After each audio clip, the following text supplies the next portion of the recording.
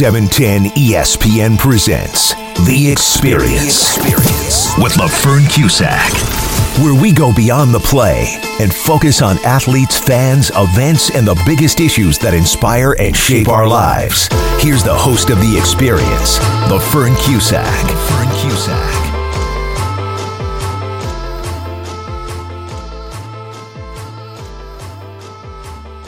Welcome back to The Experience here on 710 ESPN. We're continuing our conversation of authentic allyship, the movie Friction, the film Ogechi made, and ways we can contribute to our community.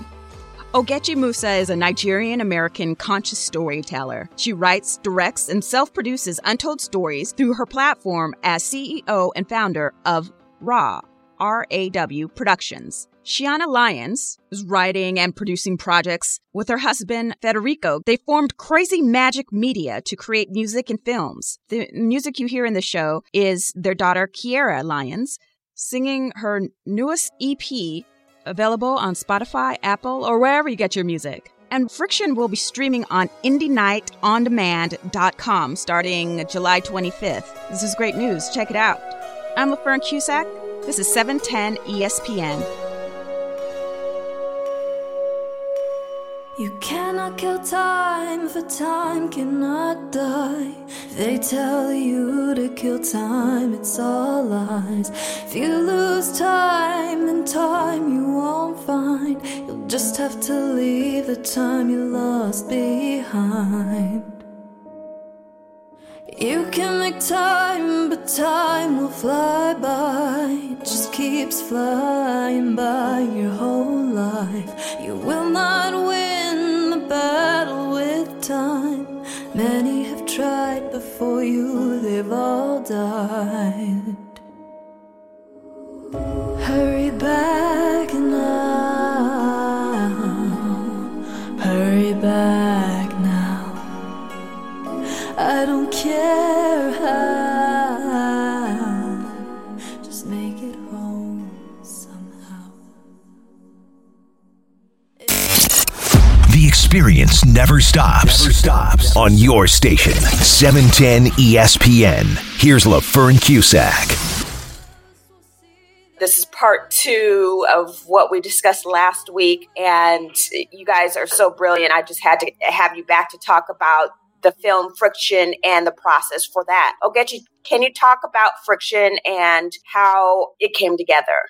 Yes, most definitely. And thank you so much for having me back, LaFern. Really, really enjoyed our first conversation. And I'm glad to have this opportunity to speak more about the film because it has a very interesting history that I didn't get to really speak to in depth about. But Friction, it started with, like I said, I always give the shout out to Signet because she was the spark. She had the music that influenced, that brought us all together because at the end of the day, it was Darren Alexander Cole who gave me this confidence and this support that I had never received with my work or my aspirations. Because initially, I had the dreams of becoming an actress, and low key, that's still there. You know, that's a hat that I want to revisit. And that's why I kind of incorporate writing roles for myself as well, just because that was a method of kind of fighting the issue of the diversity in Hollywood, because there were always just the same roles, right? So that's why I took it upon myself to make that decision to be a writer, make that decision to try to get roles that more so reflect the diverse picture of a Black woman, that diverse background, you know, because it was all the same roles in the audition. So I met Darren on set, actually, on Theory of Conflict. So Ramon Olabiduru, he is kind of like our godfather filmmaker. And he had this feature film about the Israel, the Palestine and Israel conflict. And he was shooting it in Boston. And during my year off, that's when I explored more so with my acting. So I auditioned, got the role, was auditioning while I was at BC as well, and really kind of was more so trying to do that career in general. I was going through a lot at BC, and it was this opportunity that I really put my all into. And I got casted in a role, and it was smaller. I also started to help on set, but I actually rewrote my scene because the scene that Lemon put me in, I was playing a student, and I was just like, you know what? I just feel like this student wouldn't say this. And sometimes you need that help from that person who is that background. And I rewrote it, and I wrote my monologue, and Darren noticed that on set because he was the DP. So we already had a bond, but I think that was the moment where he was like, whoa. A, you're a writer. B, you took that initiative. C, clearly you can help produce, because I was helping produce that day, brought in actresses and whatnot. So he saw this whole picture of me as a filmmaker that I didn't even know, that I could reach that potential, because I was just there as just an actress, which is the box that most people put themselves in, but then they soon realize they need to do more, So It started with Darren inviting me to write, and he worked with Signif, and she had this album that she was trying to put out, and all of the music was pertaining to the social injustices that we encounter in America as Black people. So it started with that album, and it was just a short film. So I wrote the short film, and a lot of people dropped. It ended up being like, I think pre-production, there's probably like 6 of us, and then it was just Darren and I. So at that point, he was like, all right, what do we do? I'm like, let's still do this. Let's make this. Let's film it. I'll act. So I wasn't supposed to be the lead. And then I'm like, hey, you know what? We already shot so many scenes. Like I overproduced. I was still shooting even though the main actress wasn't there, So it was just like, hey, this is the work that we have right now. And all of that research in life that I had put into pre-production, I just cannot let this go because of what it awakened in me. Started with listening to the music, then it started with doing the research, then it started with the nightmares I would have. And these are nightmares based off of me being a Black sister, based off of me worrying about my brothers, based off of me seeing my mom's pain. So it was just so personal at that point, because I had to make this artwork, because it was how I was channeling so many things in that moment that I don't know what I would have done. That's why I channeled that violence in that film, because I was so angry that I had to put it on a platform. So I'm very, very gracious for Darren to give me that platform, for Signif to spark that idea with the music, because I took it places that I had no idea it was going to go. And I just wrote and wrote and wrote and wrote, and we shot the short. And then at some point I premiered the short, and everyone's like, this is not a short, you need to continue. And I'm like, well, I have 50 more pages I didn't shoot. So then I just was like, let's make this into a feature. And that's the birth of it. I think that's the long-winded answer, but I wanted to really shout out the people who were there in the beginning of my career, because that's it right there. It was Ramon's set. It was seeing Darren there. It was him inviting me to listen to the music, to meet Signif. And then from there, it was really so much of being Black in America that fueled that script. And that's the birth of it. Extra training hours, restricted bullet usage. They want everything to stay slow as down. is. I said to get off at the corner of University. It's the block we just passed. How much is it? $9.50? Okay, here's 10. They want to shut down this social revolution. So they're trying to cut down their resources, the street performers. There are many conspiracy theories floating around the Joneses. So this is just new. This is new stuff for you. I mean, you just have to take it easy. Your body is naturally going to encompass these positions that you're doing. You just didn't know how to move. All right, for instance, you didn't always know how to curve the soccer ball the way you do, right? It was conditioned into your system through practice. Yeah, I learned it in psych class. Pavy dogs, right? No, Pavlovian dogs. Whatever, same difference. Yeah. Right, look, I had a revelation. What if we condition police officers to think maybe I'm not a born criminal? Okay, exactly. That's called reconditioning. It's like positive brainwashing. That's what you're trying to do. That's like my whole ideal situation. Typical utopian hell. Yeah, I'm coming over right there. That's an adjective. Okay. Oh, no. Trust me, that's not happening. That's not going to happen. Right. I learned it in psych class. Sorry, Pavlovian dogs. Yeah, Uber dropped me off. Whatever, It's too far down Broadway.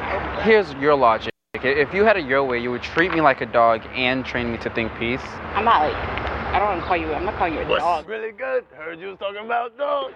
You're crazy, Jay. Finally. Sianna, I want to get you in there too. The Mateo and Cliff film is about a homeless couple. Particularly, it's the story of the man and I play his girlfriend, and they're addicts, and they're both, I guess, mentally sort of have mental health issues as well. Say, go away. Get away from me. Yeah, I heard you. Who are... No, you don't get to walk away. I asked you a question. Who are you? Why do you get to be the main character? Why can't I be the main character? I'm here all the time. I'm in every scene, every moment. And you are behind the scenes. Alone most of the day? Alone most of the day? All by yourself? No. Your true self is never on stage.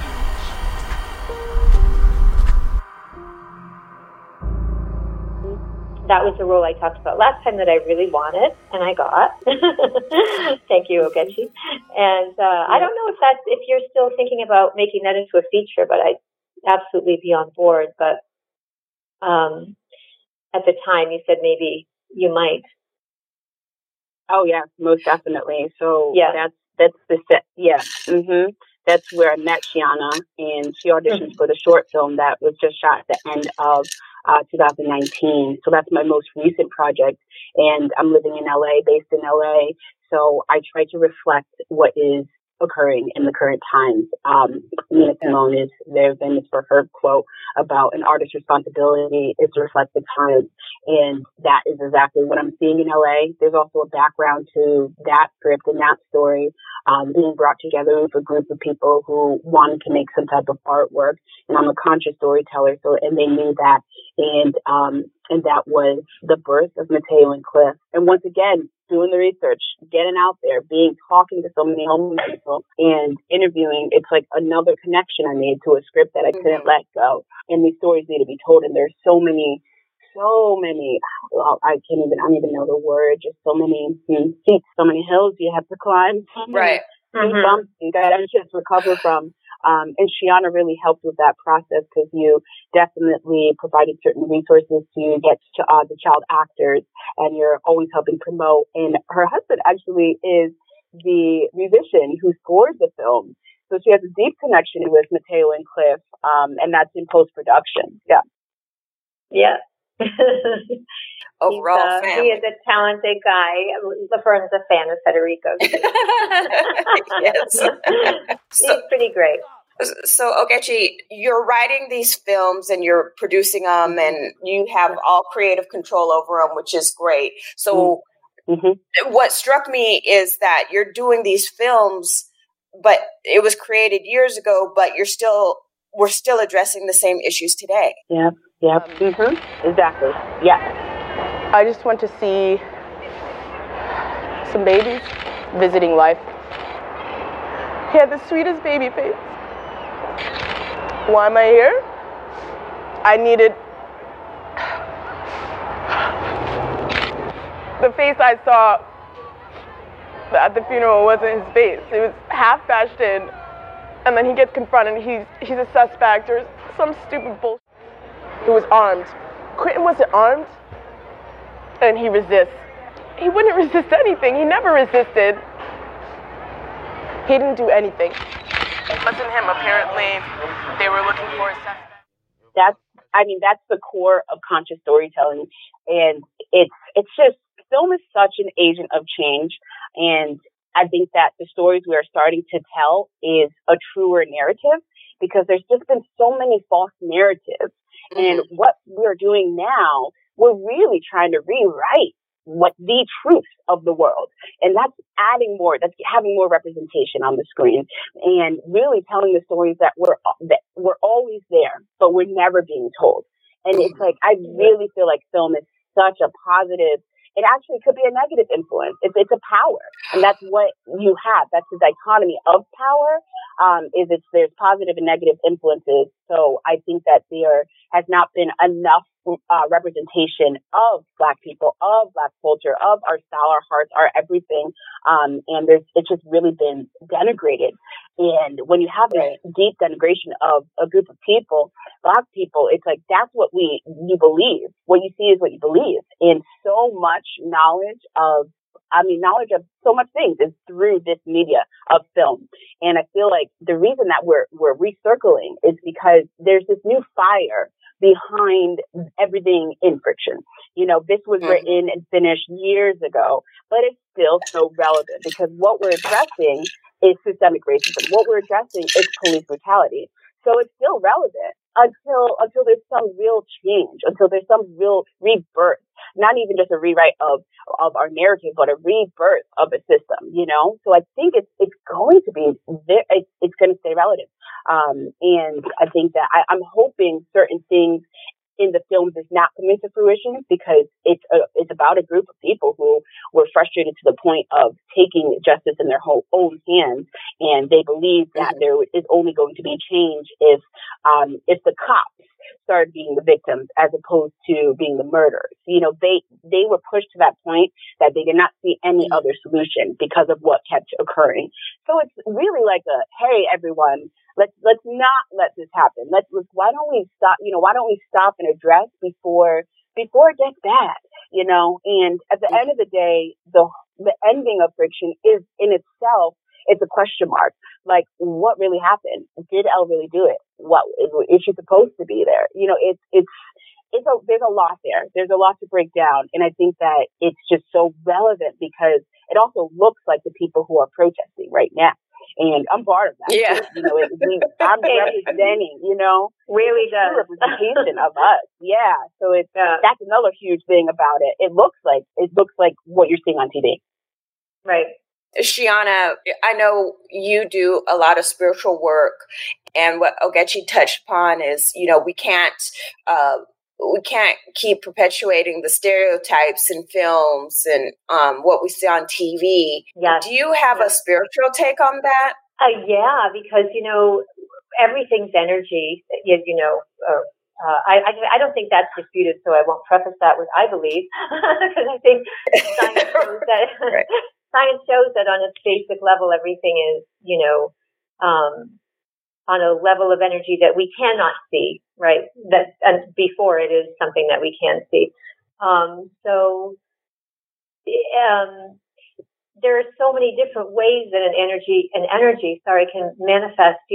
As Ogechi was just talking, I was thinking about how it's not limited either to, although I love films like Friction, and it's the best because it shows and reflects something that's a reality. It was in a way, you really straight on prophesied something, Ogechi, that, just a couple of years later is a movement again.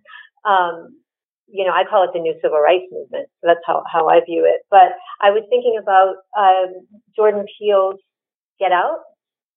Have you seen it? Oh, right. Right. Yeah. So it should be cross genres, and there's a movie that's horror thriller, right, with some comedic elements, but it's amazingly powerful look at racism and the subtleties of racism. So you can do this in any genre, and it should be done in more genres just so that it becomes normal. It's like normalizing it, like wearing a mask. Whenever things are changing, we have to normalize them. And so it should be like, what's this? A horror movie about racism? Absolutely, right? It should be everywhere because to me, that movie I was just blown away by even some of the art in it, and there was so much symbolism on so many levels, and I love that, right? I love that. I see this as a big renaissance I think it will be all the arts, and filmmaking is so powerful because we're looking and we're seeing people moving and animated in a way, it's alive in a way that maybe other art forms are not quite as 3D, right? Yeah, I was watching this documentary, yesterday, or a 30 for 30 documentary on Bruce Lee, and he was cast in now I'm going to get this. The Green Hornet as the quote unquote sidekick. And then he took a stand. He was like, I'm not a sidekick. I need some lines. Right. And then he vowed that he didn't want to do those stereotypical roles anymore. He went to the movie theater with his wife at the time and saw, all white actors playing Asians in films. And he went to that sunken place, and he was like, I'm no longer going to accept that role. I'm no longer going to take on roles that have no spiritual relevance. And he made that change. And when he went back to Hong Kong, he was on a Warner Brothers set, and he was like, I'm not coming back to set unless I can change these words in the movies or add these words in the movies, because there's no higher relevance to what I'm doing, and I have to make the change. And I was like, oh man, gosh, I didn't realize all the stuff that he did to bring Asians back on the screen. And if we don't make that stand, if we keep accepting roles of prostitutes and killers and drug people, what I wanted to ask you guys is, what happens if Black people stop doing that? If other people of color stopped accepting those roles? What would there be? What do you think that would look like, Ogechi? Mm-hmm. Yeah, no, that's a great point. And I think it boils down to the gatekeepers. And I think it was Steve Harvey that said this, and I was like, wow, that's it. He said, Hollywood is more racist than America. And it is the truest statement I've heard, because the gatekeepers are these studio execs, are these people in these super high positions that control what is made, that controls who is writing, that controls who is directing. And that is the core of the systemic racism that we're talking about, because that is so embedded in Hollywood and in the entertainment industry. It's wild. And this is where you see it, because those roles are only being offered for certain people. The diverse characters that would represent all kinds of emotions that you can exhibit to show that you're an actual actress, that's not being offered, right? So I think that it's difficult because people have representation. So it's a whole ladder of where the change needs to occur. And it starts at the top, because then how are they going to get the food on the table if they're not accepting certain roles at a certain level?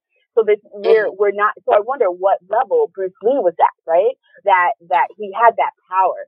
So when you do have that power, when you reach that level, like I remember hearing, I think it was might have been Swali, maybe Sway, some radio host was talking about like the rise of Beyonce and how her work just progressively has gotten more and more quote unquote Black, and how it took her to get to a certain level to have more creative control. And it's just so sad that is the case, that we are saying that we're saying like, okay, we can now be Black. Okay, we got it to the level where, okay, I can now be like, hey, by the way, Black, like, hey, I'm going to write for myself, or I'm going to write, it's to that level of just like, wow, this is ridiculous. This is just like, it's a joke at this point, right? So I think it's so difficult. Yeah.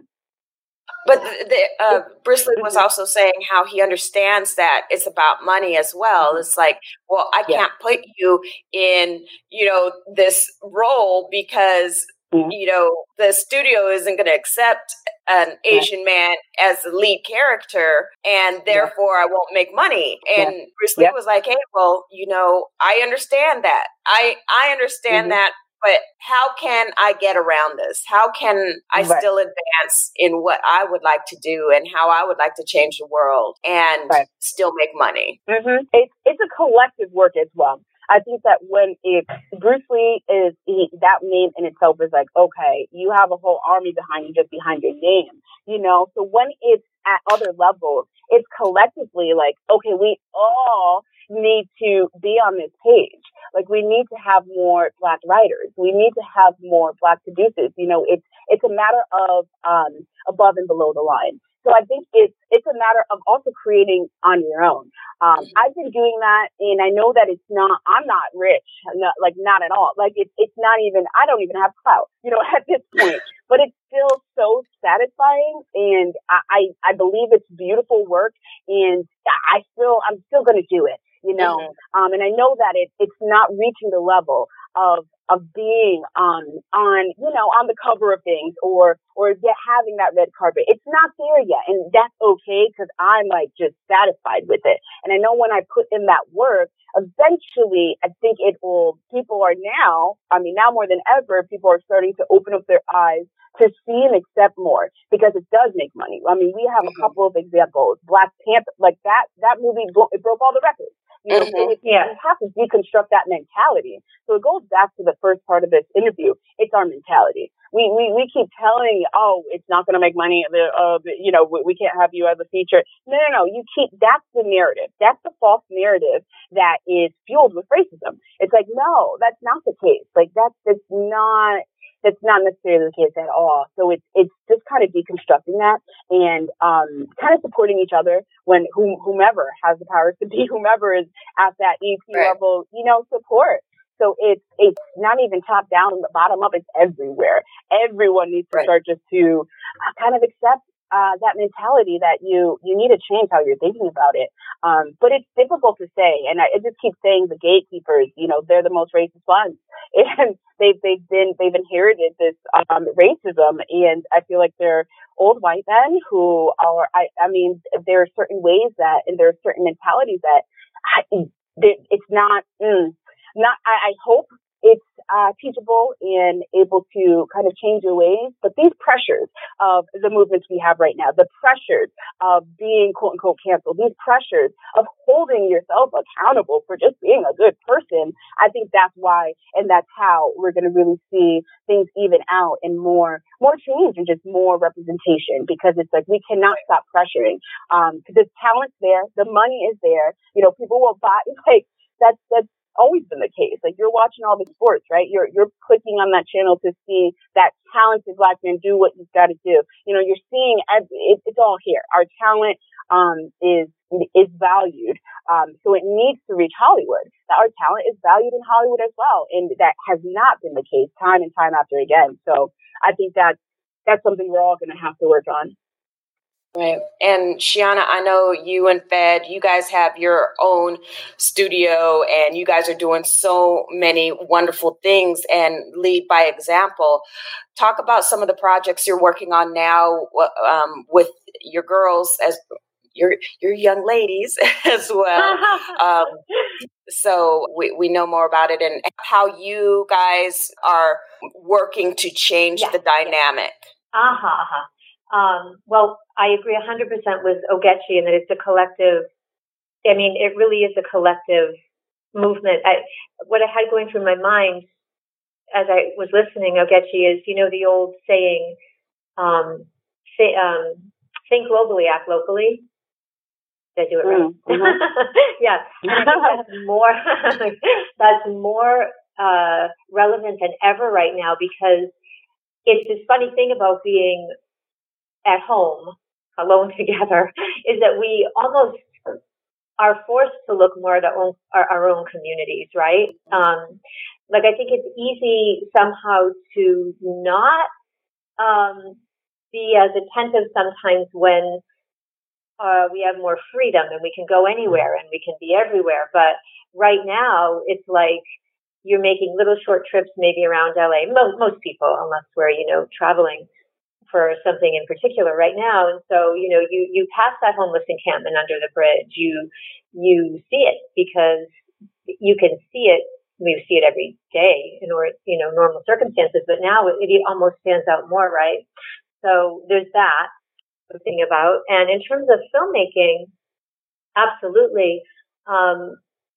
It's like the little actions that we do in everyday life. I know, Fern, I was telling you, and I was just telling you, Ogechi, that both of my girls were kind of recruited by acting agents online. My younger one before quarantine, and my oldest one was approached by two different agents, 3 actually, I think. They go through and they see people's profiles that aren't represented, and if they like them, they'll, I guess, just reach out. And so one of them was just straight ahead. I knew it wasn't a good fit. And then there were 2 other agents. One was run by a white woman, one was run by a black woman. And they both seemed to have good reviews. They both seemed good. And so I chose, one of the things I try to do is try to support Black businesses. And that's not like a big gold star on my forehead, the reason why I'm saying it, but just because I know that's something I can do that makes me feel like on a very small level, I'm just making a choice that I feel good about and that I feel like just promotes more of a collective among all of us right now, right? And in terms of our filmmaking and writing, I was telling Ogechi, we're focusing on stories that have characters who's been unheard or who are, one of the characters in the TV series that we've developed is based on a woman's true story in the Bronx in the 50s, and Jewish woman working with in a hospital setting where the staff, there was some diversity among the physical therapists and a little bit among the nurses in this hospital. She was a physical therapist, so that's the career she had. But the doctors were all white men, and the patients at that time were really very diverse because they were Korean War vets and polio victims, and so really all across the board. So anyway, the long and the short of it is it's about her story as a woman, having different ideas about what could help these men. She was young too, like 20, 21 or so. And just the way she was disrespected, the way she was not heard, and the arc that her methods are helping the patients more than their own kind of archaic methods that just were just not helpful and didn't take into account the whole person. One of her stories, she's amazing. Even to this day, last time I saw her, she just has an incredible energy, and she had many other things she has done during her life. Actually, that was just phase 1. But another story is about a guy who's Latin American but raised in North America, who is raised kind of like a Latino who's not in touch with completely absorbed into the mainstream culture here, as opposed to his parents who were actually born, in Central America. So anyway, it's about his story and how he has to go back to Central America. It's a thriller because he's being framed for a crime he didn't commit here. And it's really a journey about how everything, he sort of learns all about his culture, and even working in the indigenous culture, some shamanism. We've got a really rich kind of a world we're creating with that. So, we try to write what we feel, what moves us. And when Ogechi was talking about how she feels good just doing things on her own, we're pretty much been doing the same thing, just writing, just doing. And now eventually, it's funny, we just sort of, I think what happens is that's how you build your personal power, and the belief really just, builds you. The belief kind of builds the energy. It grows, and eventually then you're going to attract the people you need. That's how I think it happens. To go to the next level and then the next level. So just keep believing. Yeah. And you'll find other people who are like-minded, who are also working for the same cause, working with the same, like energy meets like energy. Does that make sense? We're actually attracting. It's not so much opposites attract like what we're taught. Mm-hmm. It's like, I think like attracts like. Right. Ogechi, you said you're working on a documentary right now. Can you tell us a little more about that? Yes. So I'm currently in Cleveland and doing a pickup shoot, and I am wrapping up on this documentary called The Hodge, and it's my first documentary, And it's all about Cleveland artists, specifically conscious artists who are part of this art collective group called The Visit. And I'm following one of the members of this art collective called Lolita. And I met her when I was doing healthcare IT consulting 5 years ago. Cleveland is my city. I can't really imagine myself living anywhere else. I've traveled all over this country, and for the most part, I've had a love-hate relationship with Cleveland. But it is where my heart is. My family lives here. It's the life source of me. It's where my heart is, and this is also where my art is. I find it's a lazy city, though. Most of the energy goes into the nice areas, like the downtown area and the theater district. It seems like the rich get richer here, and while 3 minutes to the east, the poor gets poorer. There's a huge sense of abandonment here in this city, and I don't want the Hodge to be another abandoned Cleveland building. My heart is in the city, and it lives at Hodge. So I've been shooting and completing this documentary for the past 5 years. Had a break in between due to budget. So now we have this opportunity to wrap up. But basically we're trying to tell the story of the Hodge and the people living in it. The Hodge is a restored, used to be a school, actually. So it's a restored place, a restored housing specifically for artists. That was the original intent of that restorative process and that whole project. And the people living within these walls, it's just so dramatic, like the exterior, how it looks, that it looks like a broke down school. It looks abandoned, like most buildings in Cleveland. But inside, it's such beautiful art, such beautiful people, and raising awareness to what is occurring in Cleveland, specifically the gentrification, is what the core of the documentary is. But it also, there's so much, and the core of gentrification is systemic racism, and that's just kind of a whole nother theme that just keeps coming back with my projects. And specifically telling the story through the eyes of the people on the floor, here, living it and going through it is something I was very much interested in doing because my past work has all been narrative. Essentially, I do think it's the same as I'm working and researching and just interviewing people. It's really what I've been doing with my other, like the fiction projects. And so I love the similarities. The difference is that it's real people that we are, it's not acting, it's not me coaching them. It's kind of coaching the story. So that's been an interesting process, and seeing that I've loved this process, and I'm very excited to bring this to light just because it's once again relevant. Like all this work is what's happening right now. And being here right now in this pandemic, being completely safe, of course, and I'm doing the shooting and the interviewing. So the one woman crew, and we're only doing one pickup interview. So, and that's I'm very excited for that one interview just because it's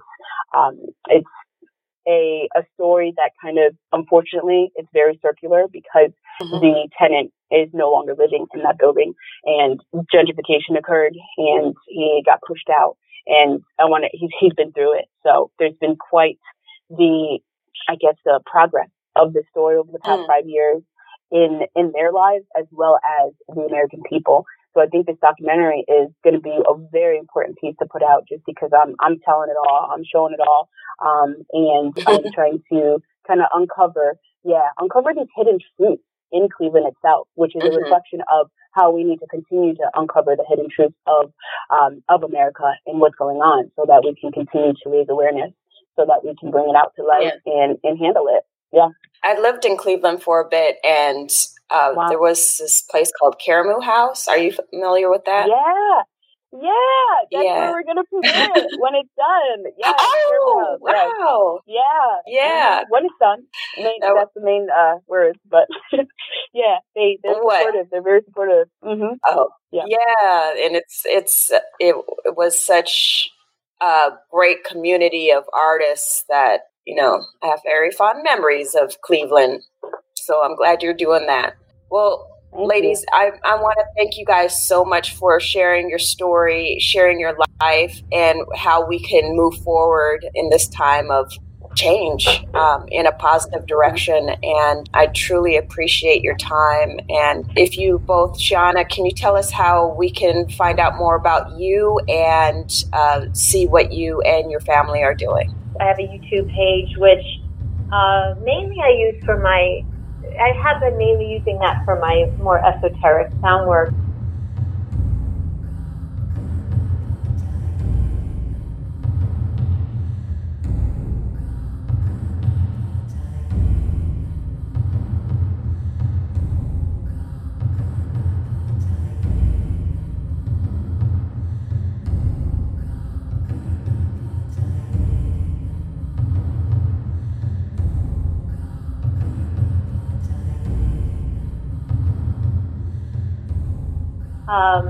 I've been thinking about starting to sort of use that in a different way, so maybe.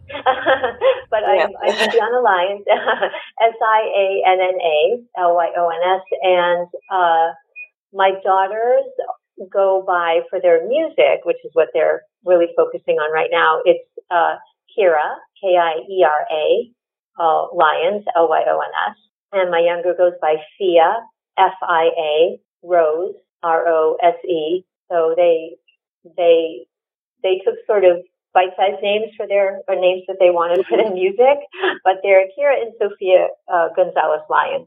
I forgot to say that last week's show and this week's show, Kira was so kind to lend her voice to the show with her music and her new album that's out. So, that's thank right. you. Yes.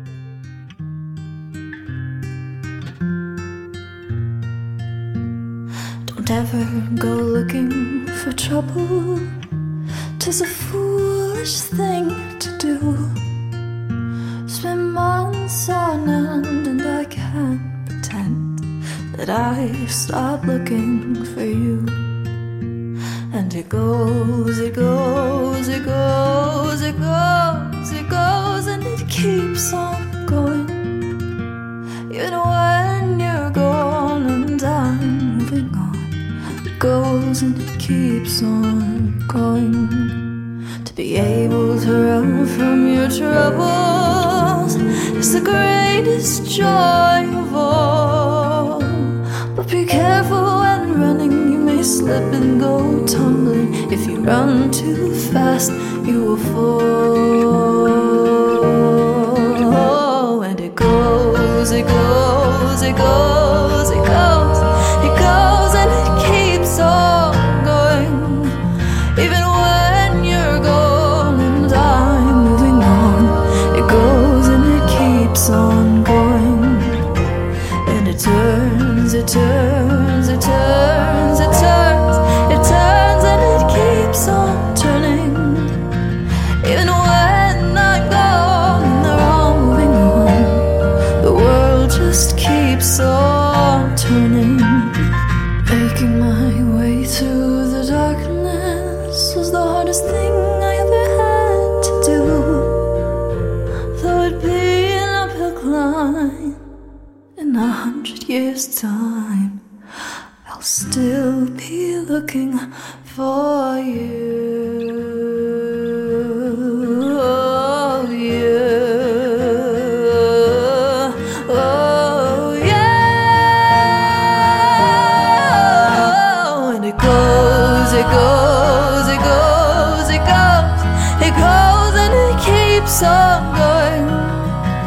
Even when you're gone and I'm moving on, it goes and it keeps on going.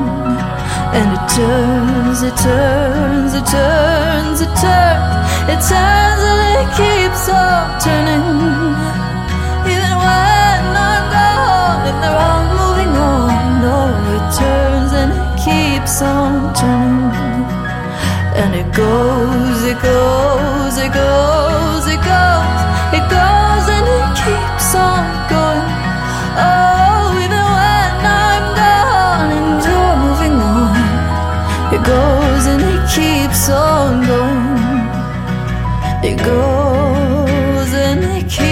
keeps on going.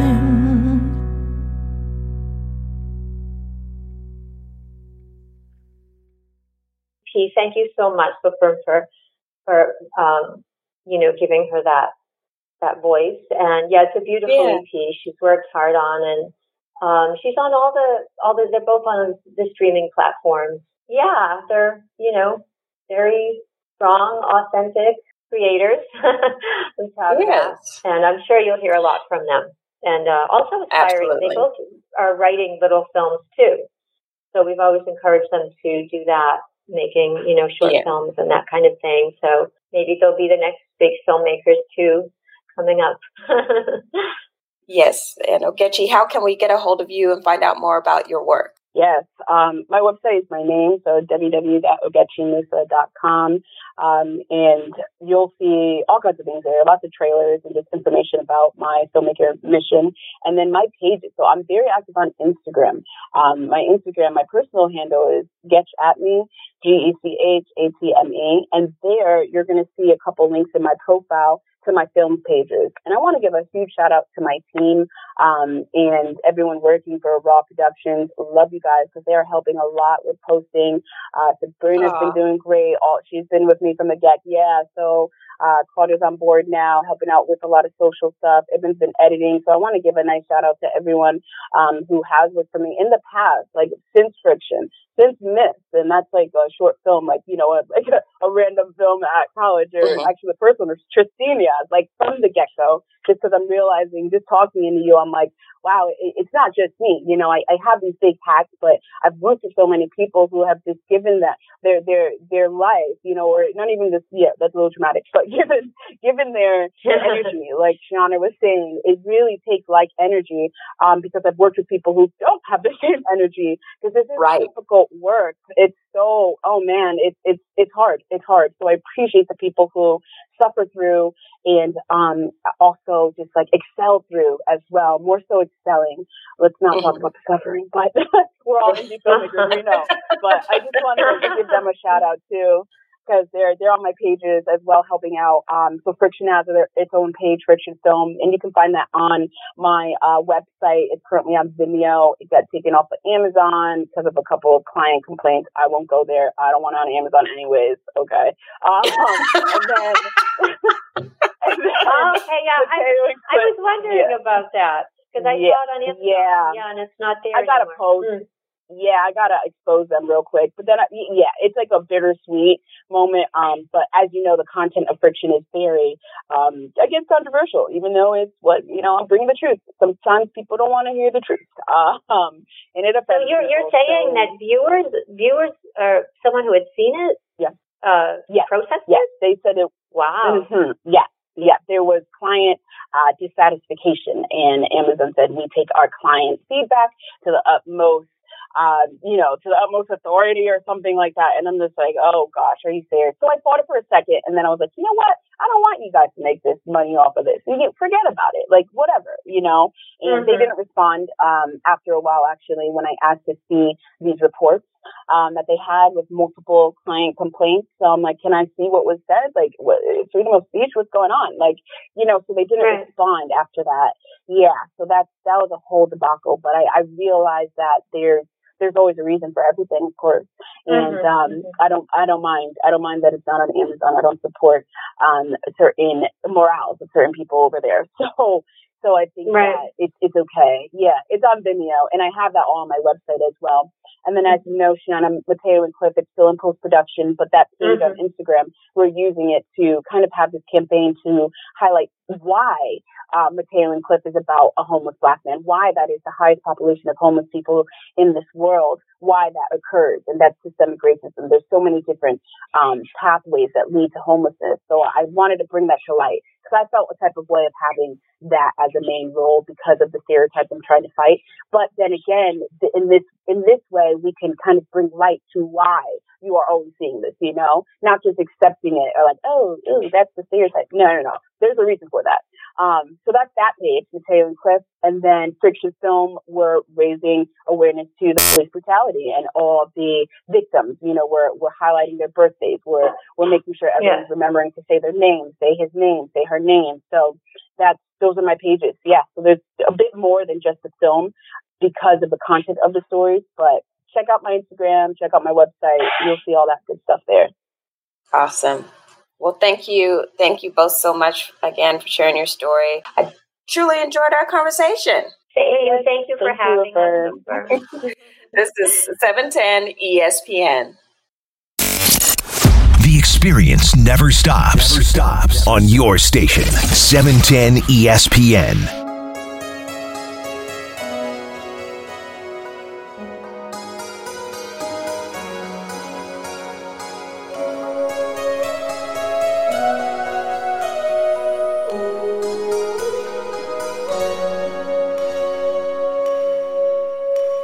You cannot kill time for time cannot die. They tell you to kill time, it's all lies. If you lose time, then time you won't find. You'll just have to leave the time you lost behind. You can make time, but time will fly by. It just keeps flying by your whole life. You will not win the battle with time. Many have tried before you, they've all died. Hurry back now. Hurry back now. I don't care how, just make it home somehow. If you run out of time, there's no point in crying. You cannot go back, time will not rewind. None of us will see the end of time. What's the reason we were here at all? We'll never know why. Hurry back now. Hurry back now. I don't care how, just make it home somehow. Hurry back now. Hurry back now. I don't care how, just make it home somehow. Everyone you know will fade away.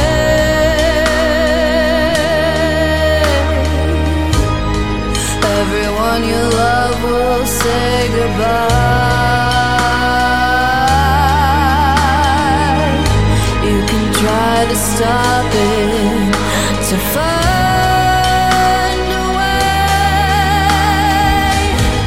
but it won't work no matter how hard you try. Hurry back now. Hurry back now. I don't care how, just make it home somehow. Hurry back now. Hurry back now. I don't care how, just make it home somehow. Hurry back now. Hurry back now. I don't care, just make it home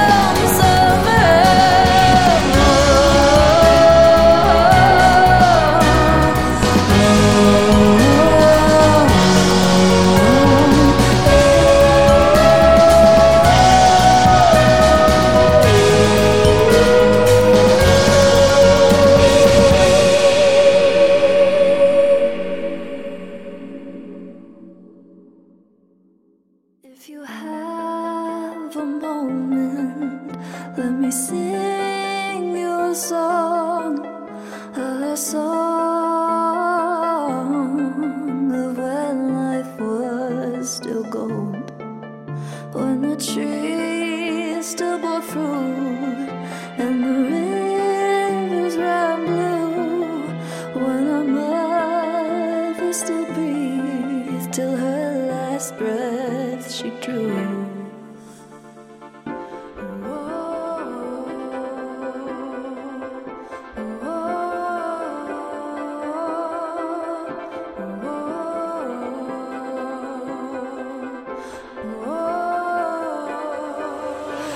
the oaks still stand, so mighty and strong. Yeah, the oaks will still be here long after we're gone. For their roots run deep, run right through the earth. After all that has happened, they still won't be heard. Oh, the sky was once blue, and the flowers once bloomed. When the soil gave life, all was shiny and new.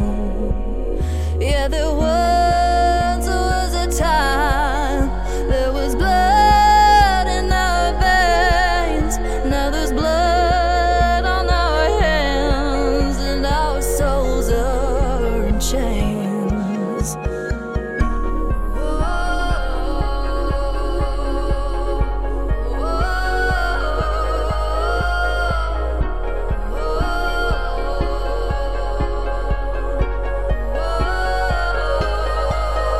But the oaks still stand, so mighty and strong. Yeah, the oaks will still be here long after we're gone. For the roots run deep, run right through the earth.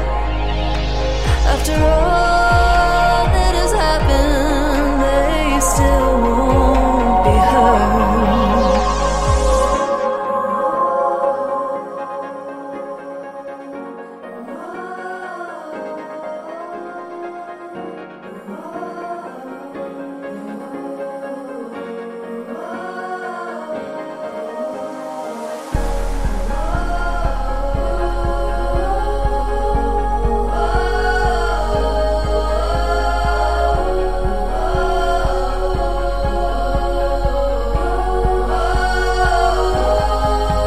But the oaks still stand, so mighty and strong.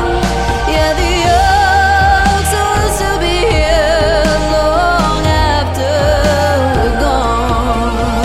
Even when it's too late and all we have is gone.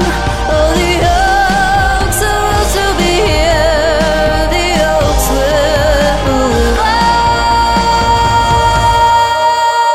If you have a moment, will you sing me a song?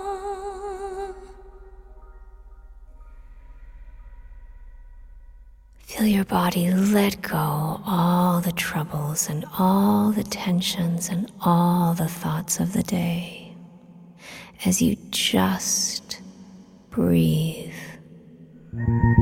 You've been listening to The Experience with LaFern Cusack, getting the residents of Los Angeles, Orange County, and all of Southern California closer to their community. It's The Experience with LaFern Cusack on 710 ESPN.